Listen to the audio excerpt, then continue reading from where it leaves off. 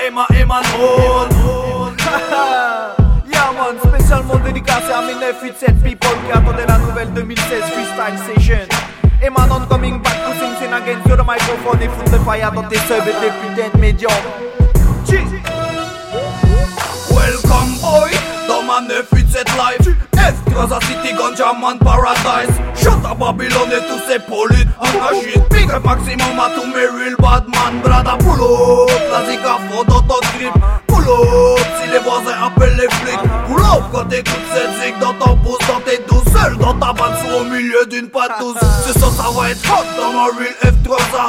Cosmos Maza et série va pour le foyer. On a trop de weed et beaucoup trop d'alcool. Il manque plus que les people pour que la fusée décolle. Avec ma copilote, ma baby sweetie Cassie. Ne fais cette connection, on représente Tahiti. Si tu vois planer de la fumée avec une fucking odeur, c'est qu'apparemment Iman on a débarqué dans ton secteur. Check ça, je viens pour kicker les niveaux, monter les niveaux avec un stylo.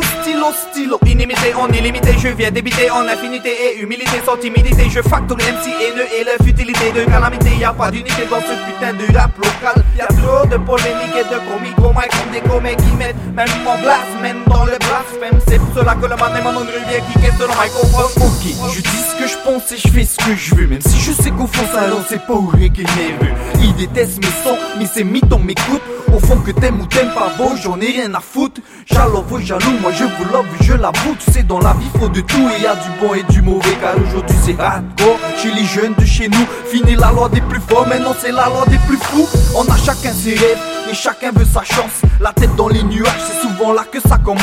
La vie est belle pourtant, on n'est jamais content. Alors on trip bastonne et on fout la merde. C'est pas la solution mais ça fait passer les nerfs. Big up à tous les jeunes du 987 qui galèrent. Si tu veux pas que je te ne me donne pas tes fesses. Toujours cette attitude de mauvais gars sort dans nos peines.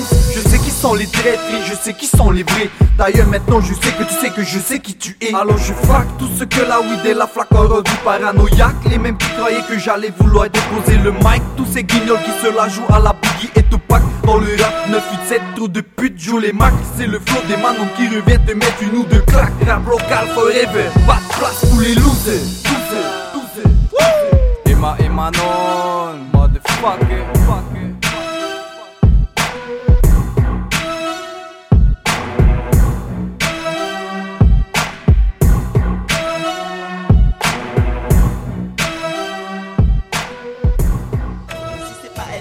C'est aussi rap, bitch à la outlaw.